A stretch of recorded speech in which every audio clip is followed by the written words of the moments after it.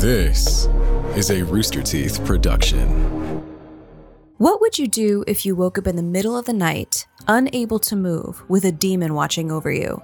Welcome to 30 Morbid Minutes.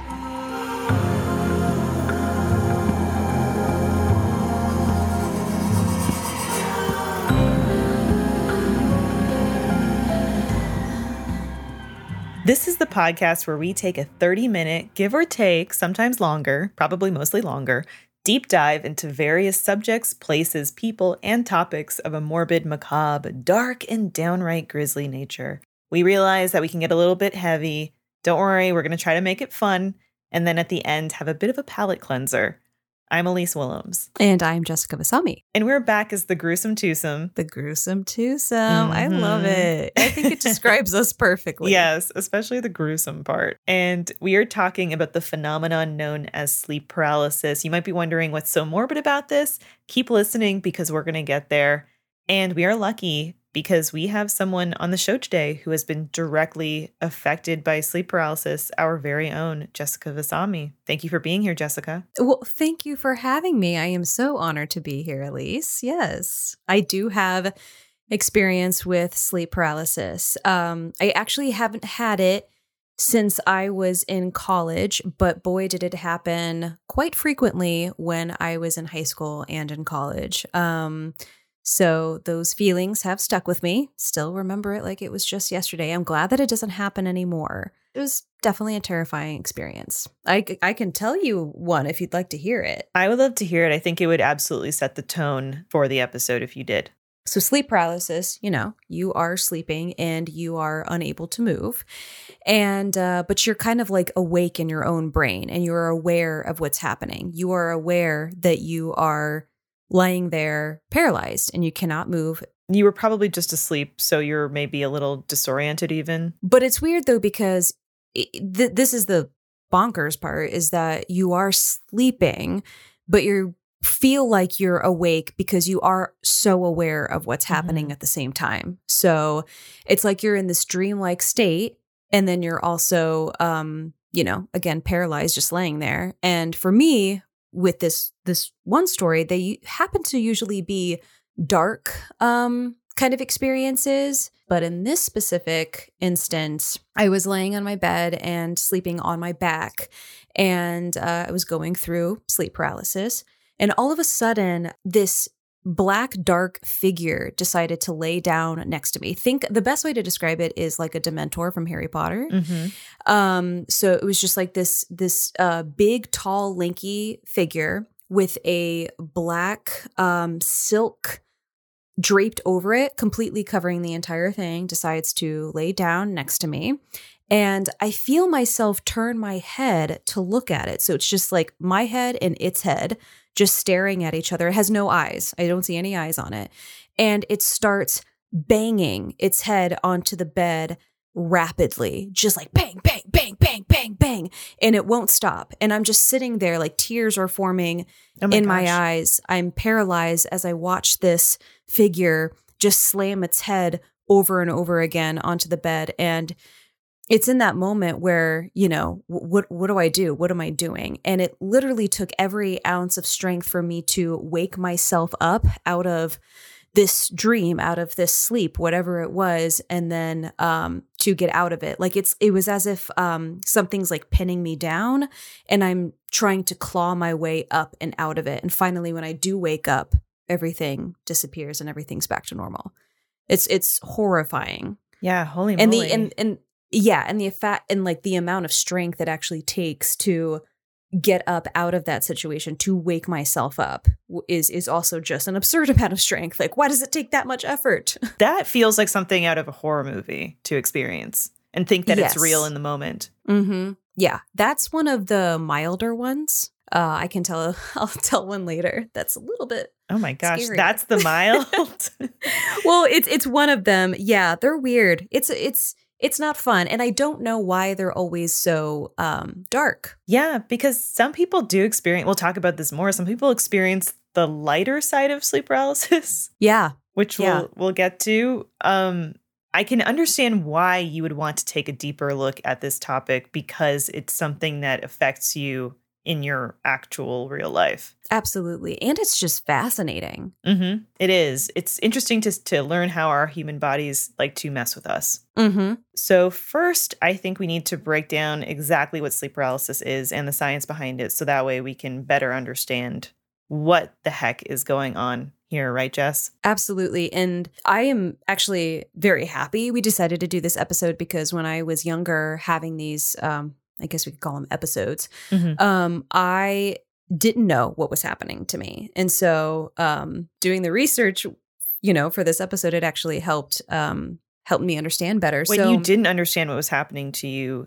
were you ever afraid to tell anyone about it? Did you think, if I tell a doctor, someone in my family this, a friend, they're going to think that I'm quote unquote crazy? Yeah, I didn't tell anybody about it because I didn't know what it was. And it was kind of like this odd secret that I had, that I didn't, like you said, want anybody to think that there was something wrong with me.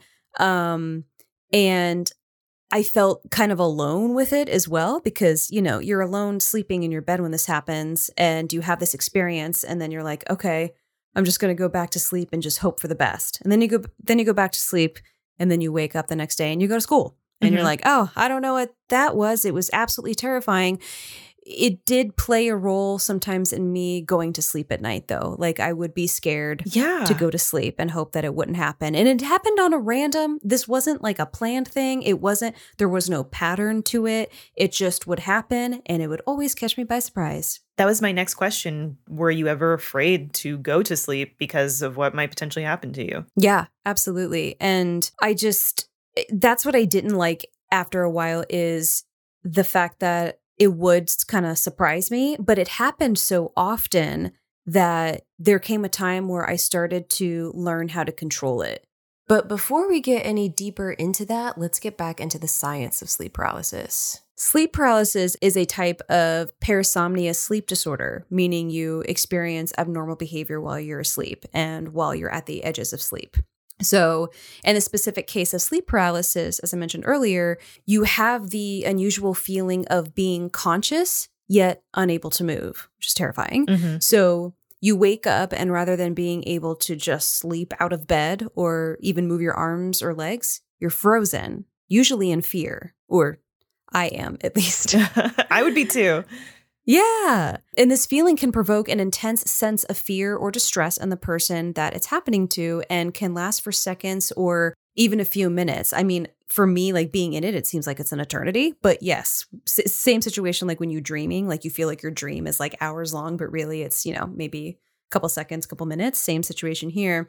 And it's sort of like your brain is glitching and your body and brain are going out of sync, if that makes sense. Absolutely. Synapses are not firing as they were intended to be. Yes. And so something's happening on a chemical level, right? Yeah. So as we all know, like when we sleep, we want to engage in healthy REM, which is rapid eye movement cycles, because it helps stimulate brain activity and it's good for, our overall neurological health. So it sounds like most of the time these kind of sleep disorders are rooted in irregularities in REM. Yes. To understand sleep paralysis, it helps to actually look at another sleep disorder, which I just learned about, RBD, which stands for Rapid Eye Movement Sleep Behavior Disorder. I'll say it again. I know it's a lot. It's a lot. I'll say it again. It's a big one. So RBD stands for Rapid Eye Movement Sleep Behavior Disorder. So what that is when you're asleep, your brain creates a false sense of bodily paralysis during your REM sleep. And this is called atonia. And atonia is your body's way of protecting you from hurting yourself while you sleep, especially if you have vivid dreams. I had Isn't no that idea. crazy? I had no idea that this atonia was even a thing. Me neither.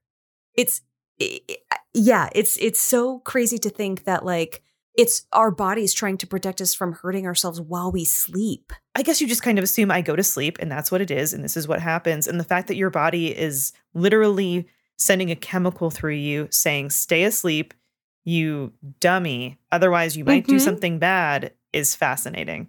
It is. And even when you think of like the REM cycle, which I think for the most part, most everybody is somewhat familiar with, rapid eye movement. Like, have you seen somebody in their REM cycle with their eyes like going crazy. Mm-hmm. And that's happening in our sleep because we think, again, like you're saying, like sleep is just like a relaxing thing. We go to sleep. But boy, when we're in REM cycle, there's a lot going on. Yeah. And the problems that can occur to someone that does not undergo that cycle in the way that they're supposed to, the effects it can have on your health. Yes. And so, well, I imagine that there's a problem if you have an absence of atonia, conversely, right? Yeah. People suffering from RBD have an absence of atonia. And so they're able to physically move around and act out their dreams. So this might look like anything from slight muscle twitching to more complex motor and verbal activities. Some RBD sufferers might even seriously hurt themselves, or if you're sleeping next to somebody, since they might thrash or kick or punch, because a lot of the time people with RBD tend to have more violent dreams, which they end up acting out. Could someone commit an assault and then use RBD as a defense? Oh I mean, I my guess they would. gosh. That's a good question. You would probably have a study done on you, a sleep study, to determine whether you actually had RBD, if that's something you can accurately diagnose. Because this is the first time I actually learned about RBD, it reminded me of my friend's fiance. She went through this period of time and actually still goes through it where she'll like call me and she'll tell me that he like accidentally punched her in bed and like he just has these crazy, and they're like not nice dreams. They're very, very scary and, you know, violent. And she, for the longest time, just chalked it up to night terrors, which is, I think, is a term that can be thrown around pretty easily. But, you know, night terrors are commonly found mainly in children and adolescents, whereas RBD is more in adults. So I'm going to tell her. Yeah, maybe he he experiences that and has no idea. Yeah. And I do think that they're going for a sleep study, which I don't know. I feel like it would be a lot of fun to go to a sleep study. I think I'd enjoy it. I don't know about you. There's a lot we need to study about you, I think. Thank you. A lot of tests we need to. I'm just kidding, Jess. It's your beautiful brain. We should know. We should know exactly how it works. Yeah, no, I want to know how it works. Some of the time, I don't even know what's going on up there. Same with me. So sleep paralysis, I take it, is somehow connected to this RBD in some way? Yes. So sleep paralysis, which is sort of the mirror flip of RBD. So while so while someone suffering from the RBD experience, you know, has a lack of atonia during REM, a sleep paralysis sufferer is locked into atonia as they're awakening from sleep, be it, you know, half or fully awake. Damn. I know. So a person experiencing sleep paralysis is awake enough to be conscious, but then they have these lingering effects of atonia, meaning they can't move. Is that correct? Yes. And it's terrifying. But though while it is scary, sleep paralysis is generally harmless and not really indicative of other neurological disorders. And there are no clinical records of anybody dying from sleep paralysis, thankfully. So it doesn't mean that it isn't terrifying or anxiety inducing. Yeah, or at like all. You would think also maybe there would be a situation where someone has this horrific nightmarish experience where they wake up and they see some demonic, what they think is a demonic presence, and then it induces a heart attack or something. But we didn't come across any of that in our research, though. So what might make someone more susceptible to experiencing sleep paralysis? Are there things in a person's genetic makeup or their life that they do that might make them more predisposed to this? Yeah, a couple things. Anxiety, sleep apnea, narcolepsy, or if you're just not getting enough sleep, sometimes that'll happen. Experiencing bouts of fatigue or stress. So as you know, stress and not getting enough sleep, these are huge things that I think we all need to desperately work on. Or sometimes if you just sleep on your back a lot. I know that sounds strange, but something like 20% of the population is affected by sleep paralysis. And there's a tenuous connection between sleep paralysis and nocturnal epilepsy due to changes in brain activity during sleep. But there isn't a consensus on this science either, so don't want to dive too deep into that. That makes sense. I think we can say generally there's some irregularity happening in your life that provokes or induces you to have one of these episodes, right? Yeah, I think so for sure. Granted, at least for me, speaking just from my personal experience, high school and college, especially when the majority of it did happen in high school, I was going through my parents' divorce. My dad was seeing somebody new, just, becoming a teenager, dealing with lots of stuff at that time. So, lots of stress, lots of weird stuff happening. Yeah, you and your friends had to save that old community center from being shut down. That's exactly what happened. Which I'm sure was a whole big thing. It was. I saved someone from a burning building. Yeah. It was a lot. That dolphin that you freed. Willie, I think his name was. Yes, don't know the details. Did free Willie. God, all right. Why do we do this? Okay. So you mentioned earlier, Jess, that when you've experienced this, you almost have to will yourself awake. And do you have or have you had instances where, I guess my question is, what do you do? What do you do? How can somebody who's experiencing this snap out of it? I want to tell you one of the scariest stories that happened to me and how I actually woke up from that one. But as soon as I went to sleep, I heard kind of like a wind sound outside of my ear. And it went into my ear, all of this wind sound. And once all of the sound was inside my ear and in my brain, a ringing happened. And then my like a ringing sound like and then it faded, and then my brain started to shake inside itself. But I was completely aware of the shaking. I was like in a movie theater, sitting inside of a movie theater, watching my brain shake, being alert of everything happening. I'm like, my brain is shaking. I'm also paralyzed. I cannot move. What is going on? It's terrifying. And I'm in my room though. I'm in my room and I feel like I am awake, but I don't think I am because something's off. Have you ever had that happen where like you wake yourself up and you're like, oh, I'm awake, but wait, no, something is still off. And then you wake up again and you are, yes. So this was happening. I was like, oh, I'm awake, but I'm not. It's like in this weird world. And all of a sudden, as this is happening, paralyzed, brain shaking, the sheets on my bed start to lift up off of my body and off of my bed in midair. And they start to slowly twist themselves into a rope. And once it completely twists into a rope, it starts to float towards the door into my hallway. And my door is open and it is just pure blackness out into the hallway because there are no lights on. This is in the middle of the night. And on my end table, which is to my left, so the door is to my left and my end table is to my left as well. And I start to turn my head towards the left because I'm watching the sheets in their rope go out the door. There is a tiny statue of Jesus that I got when I was a baby from my grandmother. And I just was always on my end table throughout college and high school. It starts to melt.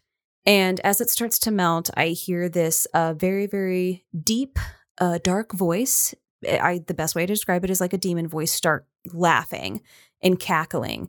And I slowly, from what it feels like, start to slide off of my bed. And I'm trying to pull myself back up onto my bed. Again, I don't know if this is really happening or not. Like, am I really falling off my bed? Am I not? But it feels like in that moment that I am starting to slide off my bed. And it starts laughing and it starts saying, "Come on, Jessica, don't you want to come play with us?" And in that moment, when I heard that, the best way to explain it, you're asking me like how I wake myself up, I guess sheer terror. The best way to describe it is I was laying down, and you know how like, I guess when somebody goes to like a mental institution or somewhere where they get strapped down, it felt like that was happening. And I was using every single muscle in my body to try and lift these straps off of my limbs. And I used every ounce of strength I had to just like pull myself up. And then finally, I woke up. That's the best way to describe it, is just every ounce of strength to get myself up out of this situation. It was terrifying. Now, I know that you have a problem with anything related to demons or the like. Yeah. And I guess I always kind of got it, but now I really get it. Now I really understand why that is the case. Wow. Yeah. That's intense. Yeah. The melting Jesus statue. Yeah, that wasn't fun to see. Yikes. Because although I am not religious, and even then was a questionable time for me personally to like, was I, I was in in the middle of like kind of straying away, I would say, from religion. But no matter what, religious or not, when you see that, it's not like the greatest kind of sign of good. You're like, No. oh, something evil is around. Yeah. You just kind of think that. If I see a melting Jesus, whether I believe or not, I'm going in the other direction. Oh, yeah, absolutely. So I don't know how other people get out of sleep paralysis, but this is, just speaking from my experience, was just literally fighting, clawing my way through what felt like something very heavy is on top of me and trying to get out. Well, let me tell you something, Jess. If you had told anyone that story 500 years ago, they would have burnt you at the stake. Oh, thank God I wasn't born then. But Jeez. sleep paralysis as we know it, and we talk about it in the modern sense, like it's not really that old, our understanding of it. We've been calling it sleep paralysis for less than 100 years. It was coined by the American-born British neurologist Samuel Alexander Kinnear Wilson in 1928. And prior to that, I mean, different cultures and groups, they all found slightly different ways to explain these sensations of sleep paralysis. And these explanations touched on the three main things that can happen during, which are, I think you've hit a couple, at least two of these three, Jess. The sense that there's an intruder, and the feeling of fear of something foreign and unpleasant, and there's sometimes auditory and visual hallucinations that come along with it. You kind of had an out-of-body experience, right? Weightlessness, hovering sensations. That's the second one. Separation between the physical and mental planes. Oh, yeah, and then that's confusing. This one you didn't mention as much, but this seems to be a common thing: chest pressure, shortness of breath, or the feeling of being like pressed or pushed down. That the feeling of being pressed or pushed down, yes, which is hence the whole me trying to use every single muscle in my body to try and like pull myself up. The whole like being strapped down thing I was explaining. Yeah, and the feeling of like being pressed and pushed down, there are a bunch of fun historical interpretations about this. There's a famous painting from 1781 by Anglo-Swiss artist Henry Fuseli of a woman in deep sleep with a furry ape-like incubus creature perched on her chest. And it's almost like if you were looking at this painting, this creature would be staring directly back at you. The painting is called The Nightmare, and it was so controversial at the time of its creation because, and this is something else that comes with sleep paralysis, the themes of the incubus and succubus, which are more of like a sexual nature of the idea that, a person is sleeping and generally, a woman is sleeping and an incubus would come to visit her in her dreams, or a man is asleep and a succubus would come to visit.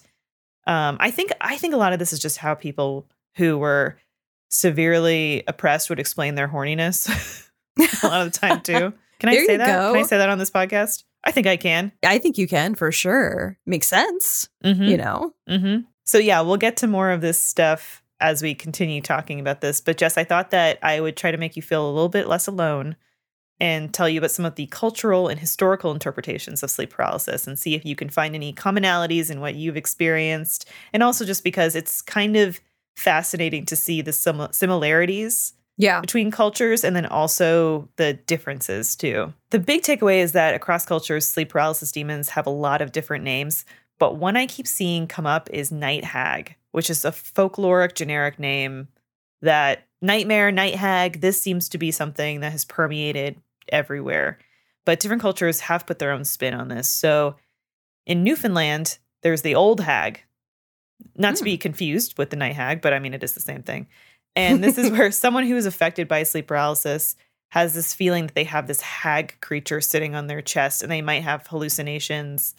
And sometimes there's this thought that you can summon this night hag, like a curse, to attack someone. I have a question. How would you describe a hag? Is it like a demon-like character? Yes. I mean, if I was going to describe, I'm assuming that they're applying some gender to this because I feel like the word hag, usually women comes up with this. So I'm thinking maybe you would have like a decrepit, oozing, gross, flubby, kind of covered in boils, or other ailments kind of creature. Great. I have a mental image now. In Turkey, sleep paralysis, and sorry, I'm going to butcher this, is karabasan is what it's called.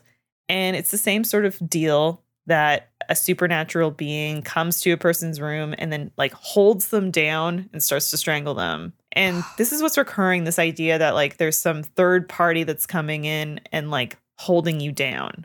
Mm-hmm. And did you ever have one of those experiences, Jess, where like there was a creature that was physically pushing you? I never actually saw a creature or felt like there was an actual creature on me. I just felt a heaviness and such a weight on me. In the US, especially in the South, there's this idea of witch riding, which is, again, it ties into the hag theme of like this, and I think also probably the succubus stuff, but like the idea of this witch that's like sitting on you. And during the Salem witch trials, a bunch of people reported these nighttime attacks by witches. But as we're thinking about them now, we can probably think of those in terms of sleep paralysis. Absolutely. That does seem to make sense. Mm-hmm. And like, that's what's really interesting about this too, because we'll talk about aliens in another episode, but people who experience alien abductions or sightings when, you know, they wake up and they think they see an alien in their room, this is also something that could probably be attributed to sleep paralysis in a lot of instances. Absolutely. And I just gotta say, just because I'm a person that thinks these weird thoughts, but, you know, there's, you know, we're talking about the old hag and all of that. And there's always like some sort of scientific explanation. But what if it's a supernatural thing for real? What if it doesn't always tie back to science? Well, will we ever know? Who knows? We may never know, or we'll find out on this show. Man, what if we get a letter from someone that's like, you've gone too deep, you've dug too deep, you know too much. Leave it up to us, the gruesome twosome. We'll get to the bottom of it. In Mexico, it's believed that this sensation of someone lying down on you is the spirit of a dead person.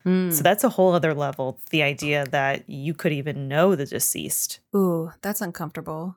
In Brazil, there's a legend about a mythological being called She Who Steps, and is a tall, skinny old woman with long, dirty nails and dried toes and tangled hair and staring red eyes and greenish teeth and an evil laugh. And she lives over the roofs, waiting to step on the chest of those who sleep with a full stomach. It's very specific, too. It's like, who sleep with a full stomach. So maybe the idea is like, this is a warning against gluttony. Yeah, that definitely sounds like it. Or like acid reflux. Yes.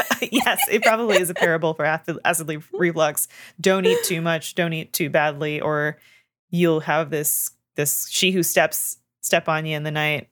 This one's different. In Catalonia legend and culture, the pasanta is an enormous dog, sometimes cat, that goes into people's houses at night and then like lies on their chests so they can't breathe and they have these nightmares. And it's this black, hairy, you know, big pawed dog kind of creature. And so that's a little bit different. Different and very terrifying. Mm-hmm. I think one of the interesting things across all of these different cultures and histories is that some researchers have studied sleep paralysis, and they found that a cultural interpretation can vary depending on how religious that particular group might be. So in Egypt, which is an extremely religious country with very, very strong cultural traditions, they might be more inclined to believe in sleep paralysis as being a consequence of the supernatural. Whereas in Denmark, a very non-religious country where people don't usually believe in the supernatural, they might not be so, quick to think, oh, there's a supernatural cause for this. Okay, I get that, but they still experience sleep paralysis. You're just saying that they just don't immediately go to the supernatural. Yeah, like in Cairo, they believe in the jinn spirit creature that, has roots in Islamic tradition that would come to you at night. But in Denmark, people just kind of dismiss sleep paralysis as, like you said earlier, a brain glitch hiccup. They're more likely to just think like, oh, this isn't something that's supernatural in nature, because they don't have those strong religious ties. Is kind of the connection that researchers have found. I wonder if that's like because I was raised Catholic, why I was having like weird why we're like dark demonic figures involved. Maybe. You know? That is interesting. Yeah, it's like what came first, the chicken or the egg? Yeah. Sort of thing. There's also this notion of cultural priming that Balanj Jalal, a neuroscientist at the Behavioral and Clinical Neuroscience Institute at Cambridge University, conceived of, which is basically this panic hallucination model. So this model stresses that if you believe in the supernatural, you might be more predisposed to having more and worse attacks. So Jess, if you were very religious growing up, you believed in demons, you believed in ghosts, you are culturally priming yourself to have more of these attacks because it's almost like you're opening your brain more to the possibility of it being a thing that could happen to you. So it is happening to you. Okay, for real. That's really bonkers because everyone's going to think I'm crazy, but in high school, there was like a good 2-year period where I was just playing with the Ouija board a lot. Oh no, this is all making a lot of sense. Like too much sense, some would say. Yeah, maybe too much sense. Oh no. Okay. And I actually cut off playing with the Ouija board in college. And oddly enough, knock on wood, I have not had a sleep paralysis encounter since. I think we dust off the old board. I think we bring that board out of storage, Jess. See who we can find. No, I'm not bringing that thing out again. Yeah, so you probably were doing all this stuff, anxious about these demons that you were communing with. And then you went to bed, and then your anxiety triggered the fear centers in your brain, which in turn made it more likely that you would have a sleep paralysis attack. This is just my armchair diagnosis here. Well, honestly, it's making a lot of sense. And now I feel like an idiot because I'm over here thinking, what's wrong with my brain? But really, stop playing with the Ouija board. Stop getting into things you shouldn't be. Yeah. You know? Well, now you're back in it, though. Or get your brain checked. Go get a scan. Maybe you're just insane. I don't know. You're not. But I am glad that maybe that this episode is somewhat cathartic for you. It is. I've actually learned quite a lot. I need to do some more deep diving into this in my own self, my own brain. Mm-hmm. Yeah, so we're at the end of episode 2, but I do want to ask you, Elise, have you ever had any weird sleep experiences or just weird dreams yourself? No, and I almost wish I did because I am a really terrible sleeper. I have a lot of problems staying asleep. And so I have nights where it's like I would give my kingdom to stay asleep, even if it meant having nightmares all night. But as long as I stayed asleep and got a good night's sleep, give it to me. I'll take it. I'll take that, incubus, succubus, do your worst. Yeah. I wonder though, like on the flip side of that, and this is something I would need to do more research on is like, am I getting a good night's sleep while these weird, awful things are happening? Yeah. Is it disrupting your brain? Well, we'll have to look into that more. But I have to say 2 episodes down, this might be the best one so far. We've only done 2, Elise. It's not the best benchmark, but I think we need to give ourselves these wins. Touche. Okay. So I'm having a lot of fun so far, and there's more ahead as we embark down this journey of dark infotainment. And we're covering a ton of topics this season, more, hopefully we get that second season. Everything from body snatching to sky burials to medieval torture devices to weird alien stuff. And next week, we're talking about the bodies left on Mount Everest. So stay tuned for that. Be a good one. Yeah. And as always, there's tons of more reading that you can do about sleep paralysis online and at your local library. Again, we've only scratched the surface. And check the links in the description because we're going to put some of our sources here if you want to read more. Yes. And also, if you have any stories or any info, please, I would personally love to hear it. Elise would too. Feel free to tweet us at Elise Willems, at Jessica Basami, and at 30 Morbid Minutes. Love to hear any of your stories, any info you have to help me understand my own brain a little bit better. And if you have any fun Everest facts, send those our way too. Gruesome Twosome out.